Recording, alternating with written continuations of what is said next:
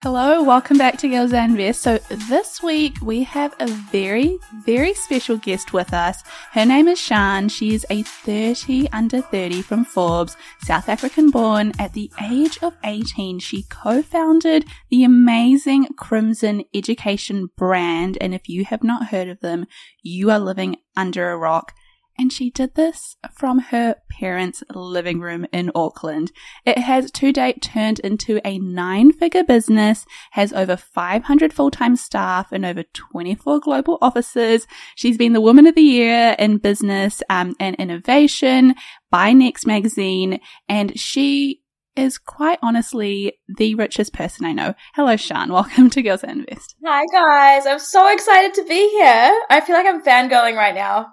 You know the story of me fangirling over you 2 years ago, before Girls That Invest was even a thing. I remember when we started, I was like, Sonia, there's this girl called Sian, and she's done this amazing stuff. And like, I kind of been following your journey for a little bit, on the sidelines as you do. And I DM'd you in 2020 about the stock market. You didn't quite open it, Sian. Oh my gosh, Sim actually, you brought this to my attention recently, and I have to say, there's never really been a time in my life when I felt like an expert in public market investing until you reminded me of this message, and you showed me that you commented on it, and now I just sit here thinking, I could have been it could have been 3 of us sitting here talking about Girls That Invest, but you guys made such a strong head start, and I'm so proud to know you both now because I think this is just the most amazing thing ever, so very, very excited to be here. Before we jump into the show, we'd like to take a moment to thank Your Cycle for powering this week's episode. Your Cycle is a women of colour founded period brand that is on a mission to make period care good for the environment, good for others, and good for you. Co-founded by Forbes 30 under 30, Shadray Kishore, Your Cycle is on a mission to ensure that you never get caught out again and that your period is never a barrier to your success and your goals. Visit yourcycle.org and use the code GTI50 to get 50% off your first box. For every 12 months that you subscribe, Your Cycle donates up to 3 years of period products to a person in need. So, while you're making your life easier and your period more carefree, you're also helping another person live from period poverty too. Your Cycle also has a free period tracking app built in collaboration with a team of super smart doctors to teach you about what's happening in your body every day of the month. Download the Your Cycle app from app stores now and click the link in the description to start your ethical period care journey today. Alright, back to the show. Oh, thank you. You're too kind. And you've done so many amazing things. After Crimson, you've moved on to a couple of your other companies that you've started, one being Your Cycle, and we'll definitely get into that today. But let's take a step back to when Sian was 5 years old. She was growing up. She was seeing the world for the first time. What was your money mindset back then? And has it changed over time? Great question.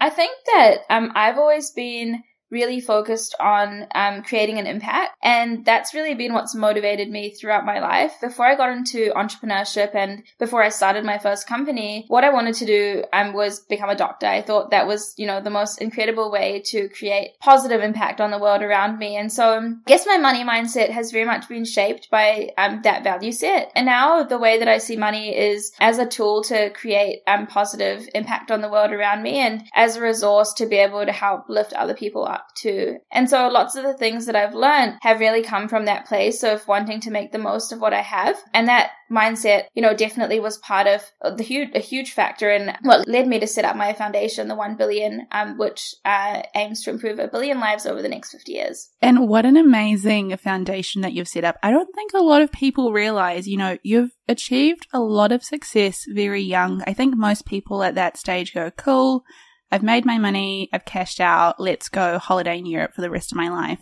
And yet you're here like, you know what? Let's help 1 billion more people. Do you feel like money is a tool that you use to just kind of further the change you want to make in the world? Yeah, absolutely. I think one of the ways that I think about life and I think about how I want to spend my time is kind of backwards. Like I like to think about my life being a book, and, when I'm 80 and I'm reflecting on the book of Sian, I like to really think about what I want each chapter to represent. And I know that when I'm 80, I'll be really proud of my journey and my life and the legacy that I leave behind if I've been able to kind of, make the most impact for the most number of people. That's kind of, I guess how I think about things. And definitely when I left Crimson, which was my first startup company, it was a really big deciding factor in how I spend my time. I did try and take some time off. I think I lasted about 3 weeks.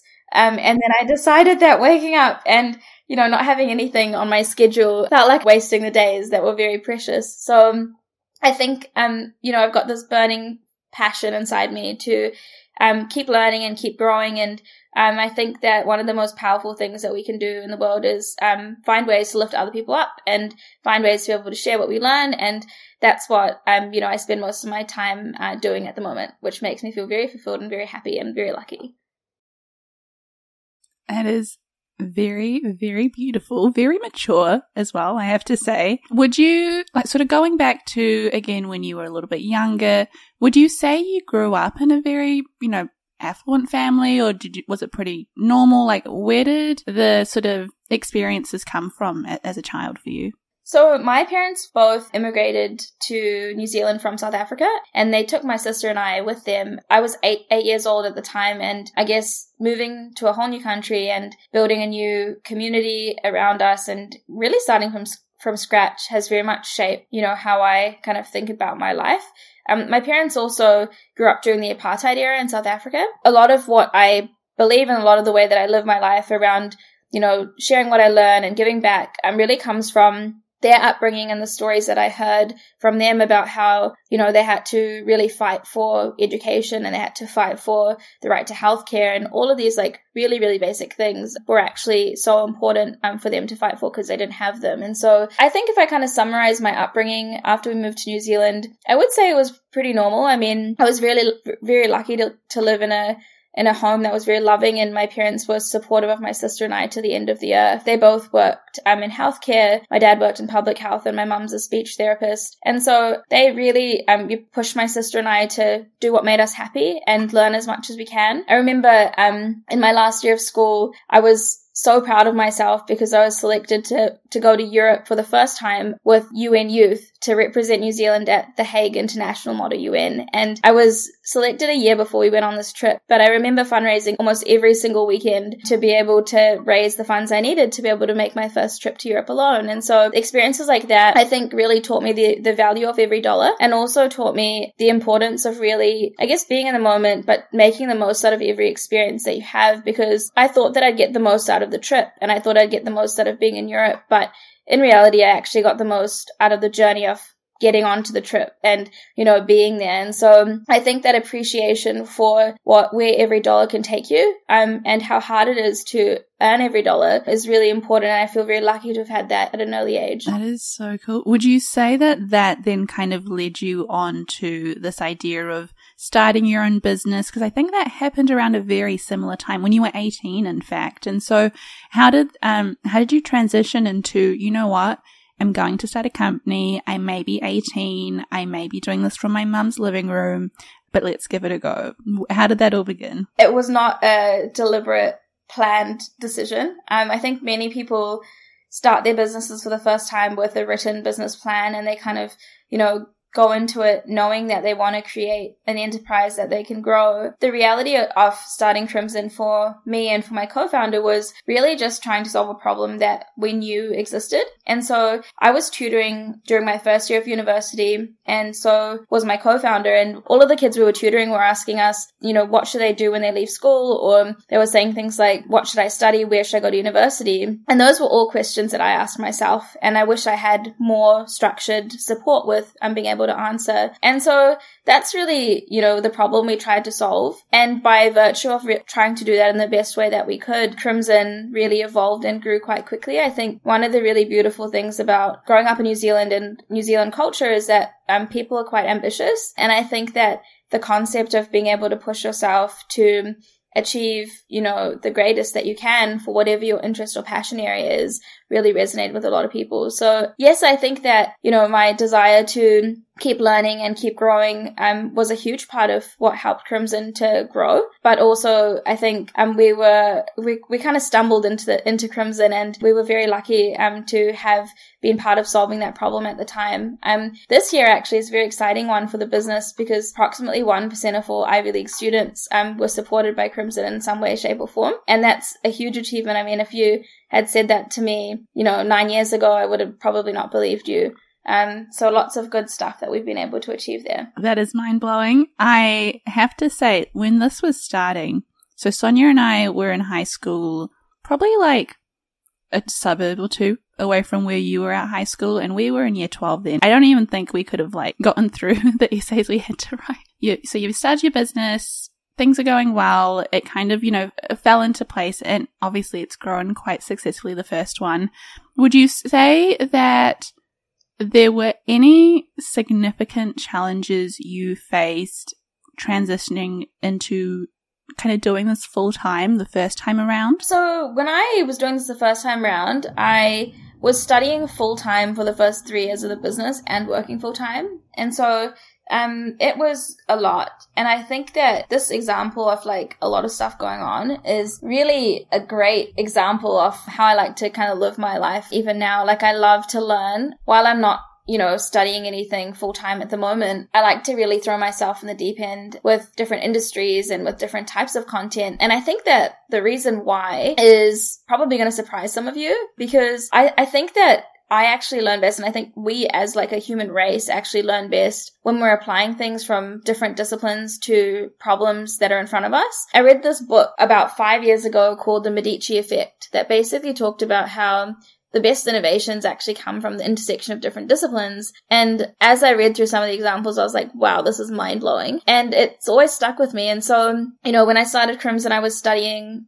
full-time. I was doing my undergrad degree in health science. And then when I graduated and I started focusing on the business as kind of a full-time the full-time thing. It was already full-time before that. But when I really dove into it, the first thing I did after I graduated was I moved to the US. And so I was in a new environment. I lived in New York for a little bit, met some really awesome and interesting people. And that in itself, being in a whole new environment, was such a huge learning opportunity. So yeah, that was kind of the first foray into, full-time within Crimson. But I think most entrepreneurs will really resonate with the fact that when you start a business, it often starts as a side hustle, but then it really quickly kind of can transform into something that's much more than that if it's something you're very passionate about and, gets traction fast. Yeah, I always love when people pop in their book recommendations, and it's just, I feel like everyone learns from books, podcasts, and these different resources that we can learn from. So thank you for that. I've jotted that down. We'll let you know how I find it. So let's jump into the investing questions, because this is called Girls That Invest. So first of all, do you invest? Yes, I do, and have actually learned so much about this over the last 2 years. I think many people who jumped into, investing in public markets as COVID happened, it's been, a really fantastic growth journey, and Girls That Invest has been one of my most engaged with pages. So when you think back to when your journey first started, is there anything that blocked you from starting your journey or intimidated you? If I'm honest, there was so much that intimidated me about it. I probably can't narrow it down to just one thing. But I'll give you a few examples of some of the early experiences I had with investing that made me feel like a bit of an outsider, and before I actually got my head around it and felt comfortable with making a lot of these decisions and knowing what having good information looked like. The first example that I can remember, and it feels like this was just yesterday, was actually when I first moved to New York. I probably would have been 21 or 22 at the time, and Crimson was really evolving in quite a big company. I think we probably had about 150 staff at that point in time. And so on the surface, to an outsider, I probably look like this, very knowledgeable business person who should know how to invest. But I remember being in New York, and I was having lunch with some people who I had met, and they were all working in finance.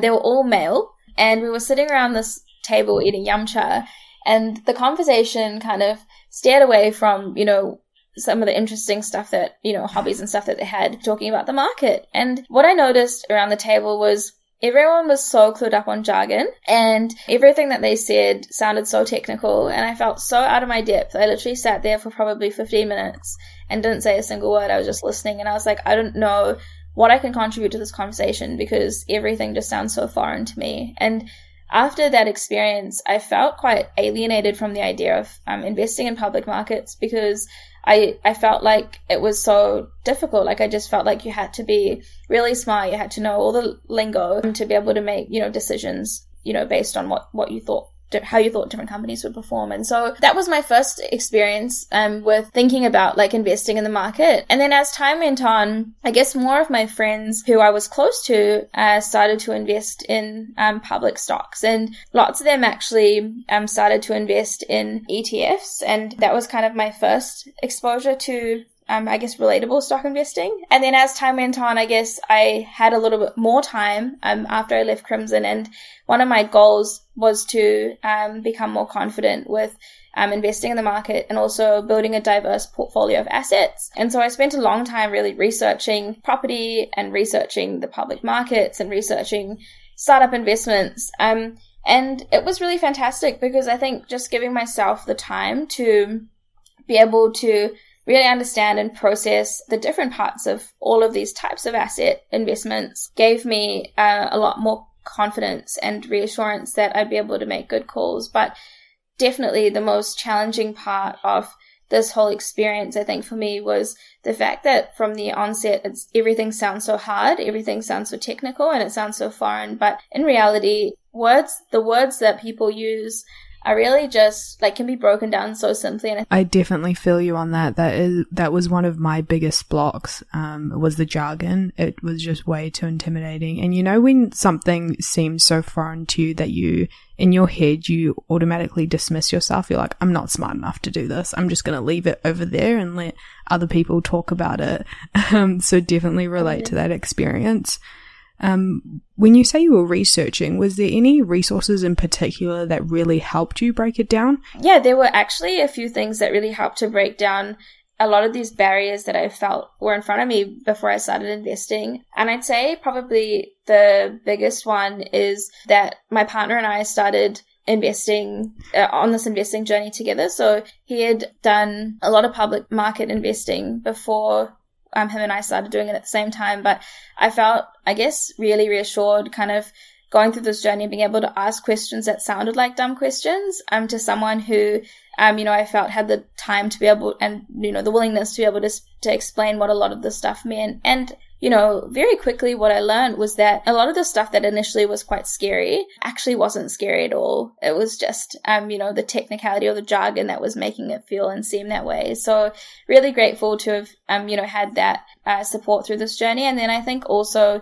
having people around me who were interested in this too. So a few of my friends female founders of startups, are really active in the investing space too. And we have our own little chat where we run through, new and interesting ideas that we have. And a lot of the interesting ideas that, people bring to the table are things that I never would have thought of myself, or industries I probably wouldn't have explored on my own. And so I think it's really fantastic to surround yourself with people who really challenge you to think about things in different ways, but also have shared interests and values, because I think you can learn a lot from that. One of the other things that I often say is that, you're the average of the 5 people you spend most of your time with. And so I think being really careful and thinking about like who you want to learn from and who you want to be inspired by is such a really great way to feel comfortable with new experiences like this, because if you do that really well, then you'll be around a supportive environment where you can learn. Can I just jump in and say, how do you start a group chat with your friends where you just talk about stocks? Like if someone's listening at home and they're like, that sounds cool, how would they do that? Great question. I think the biggest difficulty that many women or people who are interested in investing have is we feel afraid to ask. Actually, like the first step for me was saying to my friends, like, hey, do any of you actually invest? And if you do, where do you invest and how do you invest? And if you don't, why not?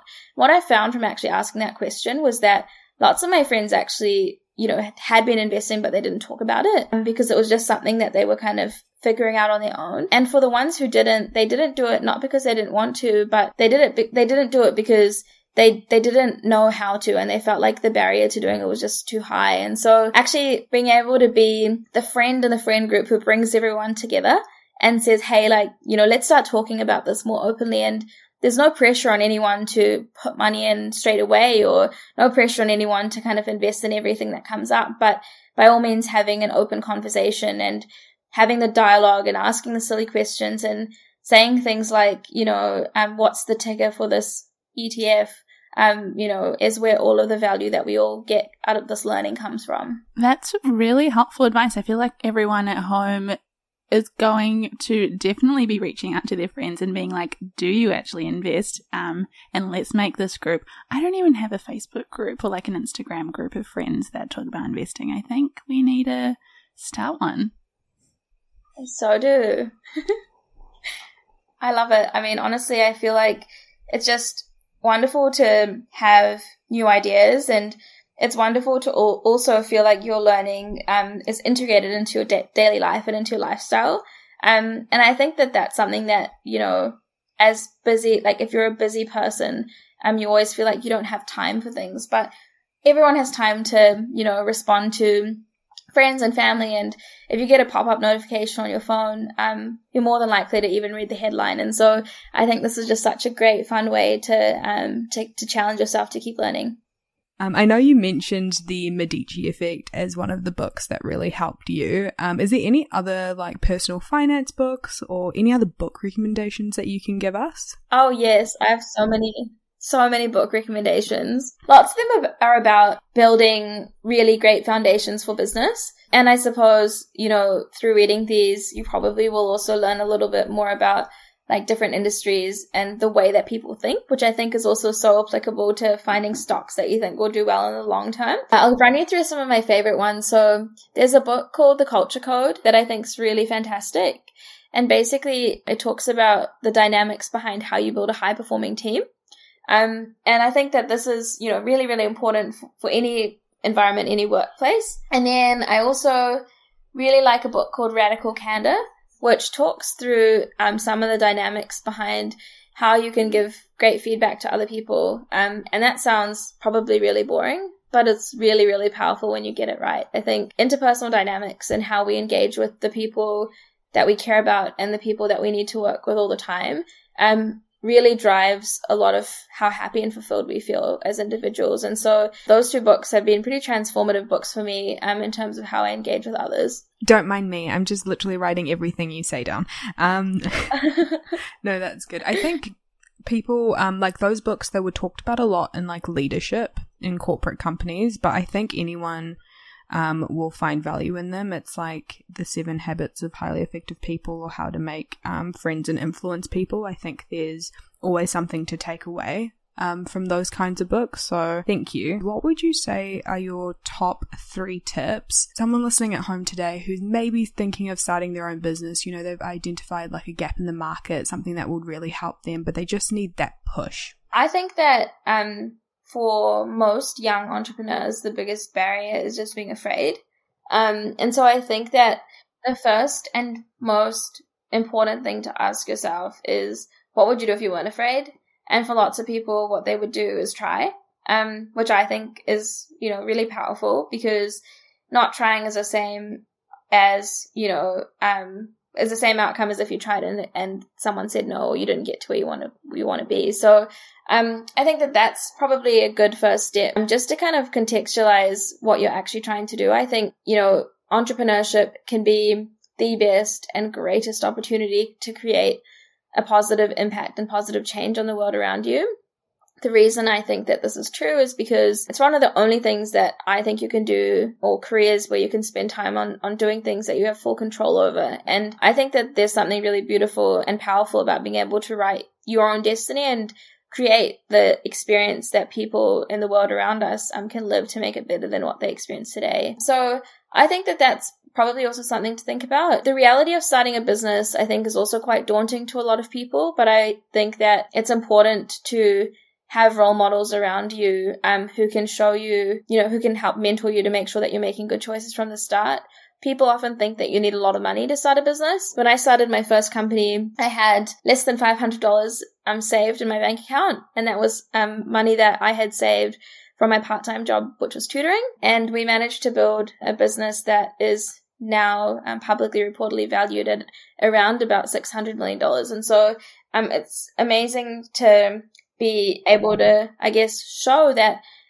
you can build something that can grow really quickly, can have a huge impact on a lot of people, and can add such significant value to people's lives without having a lot of money at the start. And I think that what you need to remember is that entrepreneurship is about, and startups are about, problem solving every single day. When I think about what I am on my career, I don't really ever think about myself as being a businesswoman or being an entrepreneur.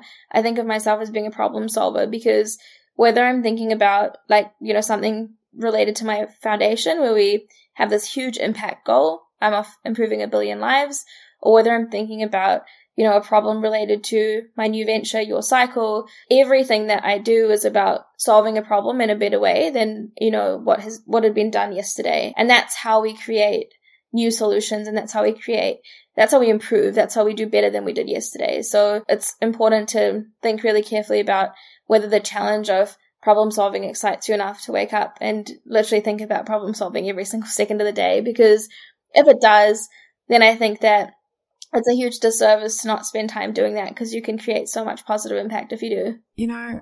Throughout this podcast, it's very clear that you've achieved such great success at such a young age. How do you ground yourself? Like, what keeps you rooted? Because I feel like it's so easy to get overwhelmed. It feels like everything you turn your hand to, it's like, boom, success.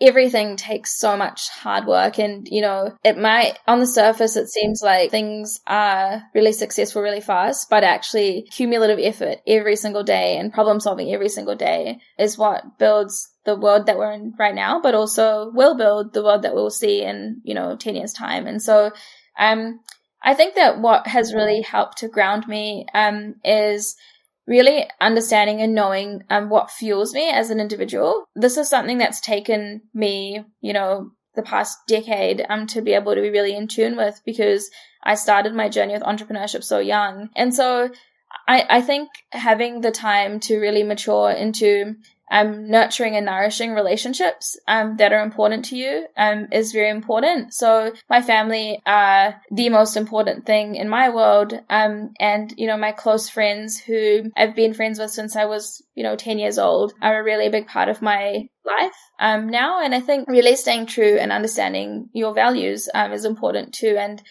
that sounds probably quite generic, but if you think about it, like, here's a little activity for anyone listening. If you get a piece of paper right now and you split the page in two, and on one side of the page you write down the things that, take energy from you. So what are the things that make you feel really drained and really tired and maybe like put you in a bad mood? And on the other side of the page, think about all the things that fuel you. So those are the people that, chatting to on the phone, make you feel really good and happy and re-energized, or the things that you do that make you feel that way too. Maybe they're hobbies, or maybe they're activities that you do sometimes or regularly. I think it's so important to do this exercise, because often we let life just happen to us. But if you let life happen to you, you have no control over the experiences that you have. And so I found building structure into my days, whether I'm working like a gazillion hours because it's a new venture that needs to be set up, or whether I have more time because I've decided to take some time to rest and recuperate. Really understanding what fuels me and what drains me has really helped me to be, I guess, more in control and proactive with managing myself and being able to bring the best version of myself every day. Can you let us in on what's next for you? What's the future looking like for Sian? So the future, great question. We're currently in chapter maybe 5 of the Book of Sian. And in this chapter, I've just started a new venture that I'm very passionate about. It's called Your Cycle, and our goal is to empower women and people who menstruate everywhere to have access to the insights and the products and the care that they need for their reproductive health and their menstrual health. And so a big part of my future is really building this company and being able to achieve our vision of living in a gender equal world where, people who menstruate and people who don't both are able to live their best day of the month every single day of the month. So that's a big part of it.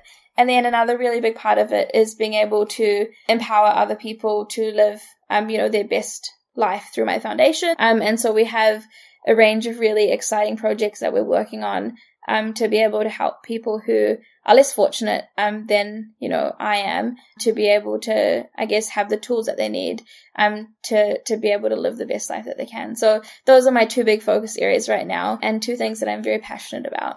Can I just say, I want to just give one little last shout out to Your Cycle, because it is such an amazing brand that you have created that we have really needed.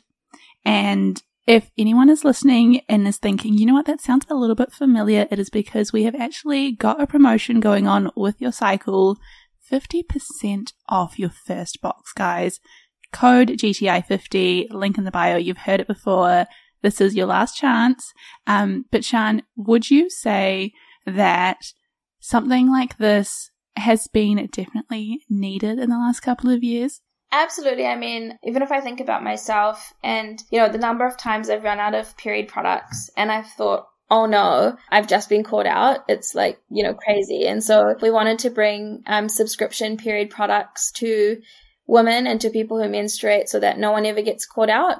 And also bring really good quality products to people too. So all of our products are really environmentally friendly. They're made with organic cotton and they have no nasty materials. And for every 12 months that someone subscribes to Period Box, they also sponsor someone in a developing country to have access to period products for up to 3 years, which is pretty powerful. So on the product side, absolutely needed. And then we also have a Your Cycle period tracker app, which is also something that's so needed because at school, I only had like 3 hours of education on my period and reproductive health. And as a result, I, along with, many other people, don't really understand fully what's going on in my body every single month, despite it being a cycle. And so through the Your Cycle app, we've worked with doctors to be able to create a tracking platform that lets you learn all about what's going on in your body, which is all about you being able to live your best day and be educated and empowered on how you can do that.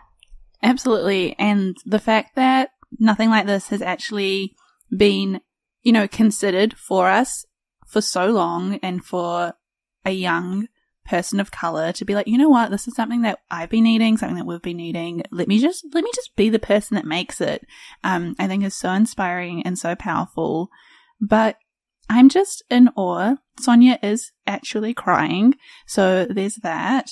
I just wanted to say you have brought, honestly, so much inspiration to this episode, so many interesting points and experiences that I just don't know how you do it. I'm honestly just in awe every time you speak. We definitely need you back on another episode. I don't think this is actually long enough, and I just think it's so crazy to think that with everything you've experienced, everything you've done, with all the sort of credentials you have, down your LinkedIn, that even you at some stage in your life were like, you know what, investing is kind of tricky and confusing. And I just think it goes to show, like, it's not something that we're all just born with, that we all think we're good at. And if someone who is, in quote unquote, extremely successful feels some slight hesitation, then I think we all need to give ourselves a little bit of a break if we think that we should just be onto it and know everything off the bat. So thank you for being so vulnerable with that part of it. You're so welcome. And I hope that, like, me sharing some of my stories and my insight can really help other women out there to not feel alone on their journey with investing, because I think that money and financial freedom is one of the most important and empowering things that any woman and, anyone can really have access to. And so I'm really grateful to have been part of this podcast and be part of the community with Girls That Invest, because I think whether you're investing huge lump sums of money or even just like $20 or $30 every week that you would otherwise put into a savings account, having the knowledge and the know-how on how to do this can make a world of difference, and it does make a world of difference. So if you're on this journey and you're starting out like I was a little while ago, or if you're, you've started and you're on your way like I am now, I'm so proud of you and so excited to be on this journey with Girls That Invest. Thank you. That is amazing. Thank you for joining us. We really appreciate your time. We know how much of a busy businesswoman you are. So thanks again, Sian. You have been absolutely amazing. And before we go, a couple of things. If you want to get more of us, you can check us out on our Facebook group at Girls That Invest. You can check us out on Instagram. And if you enjoyed this podcast, please share it with your friends and family. Put it on Instagram and tag us. We love to see how you're listening. And of course, leave us a review. And with that, we have our disclaimer. To finish off our disclaimer, so Girls That Invest does not provide personalised investing advice for your individual needs. We are not financial advisors. The advice from Girls That Invest exists for educational purposes only and should not be relied upon to make an investment or financial decision. Advice from Girls That Invest is general in nature and does not consider individual circumstances. Always do your research and please use your due diligence.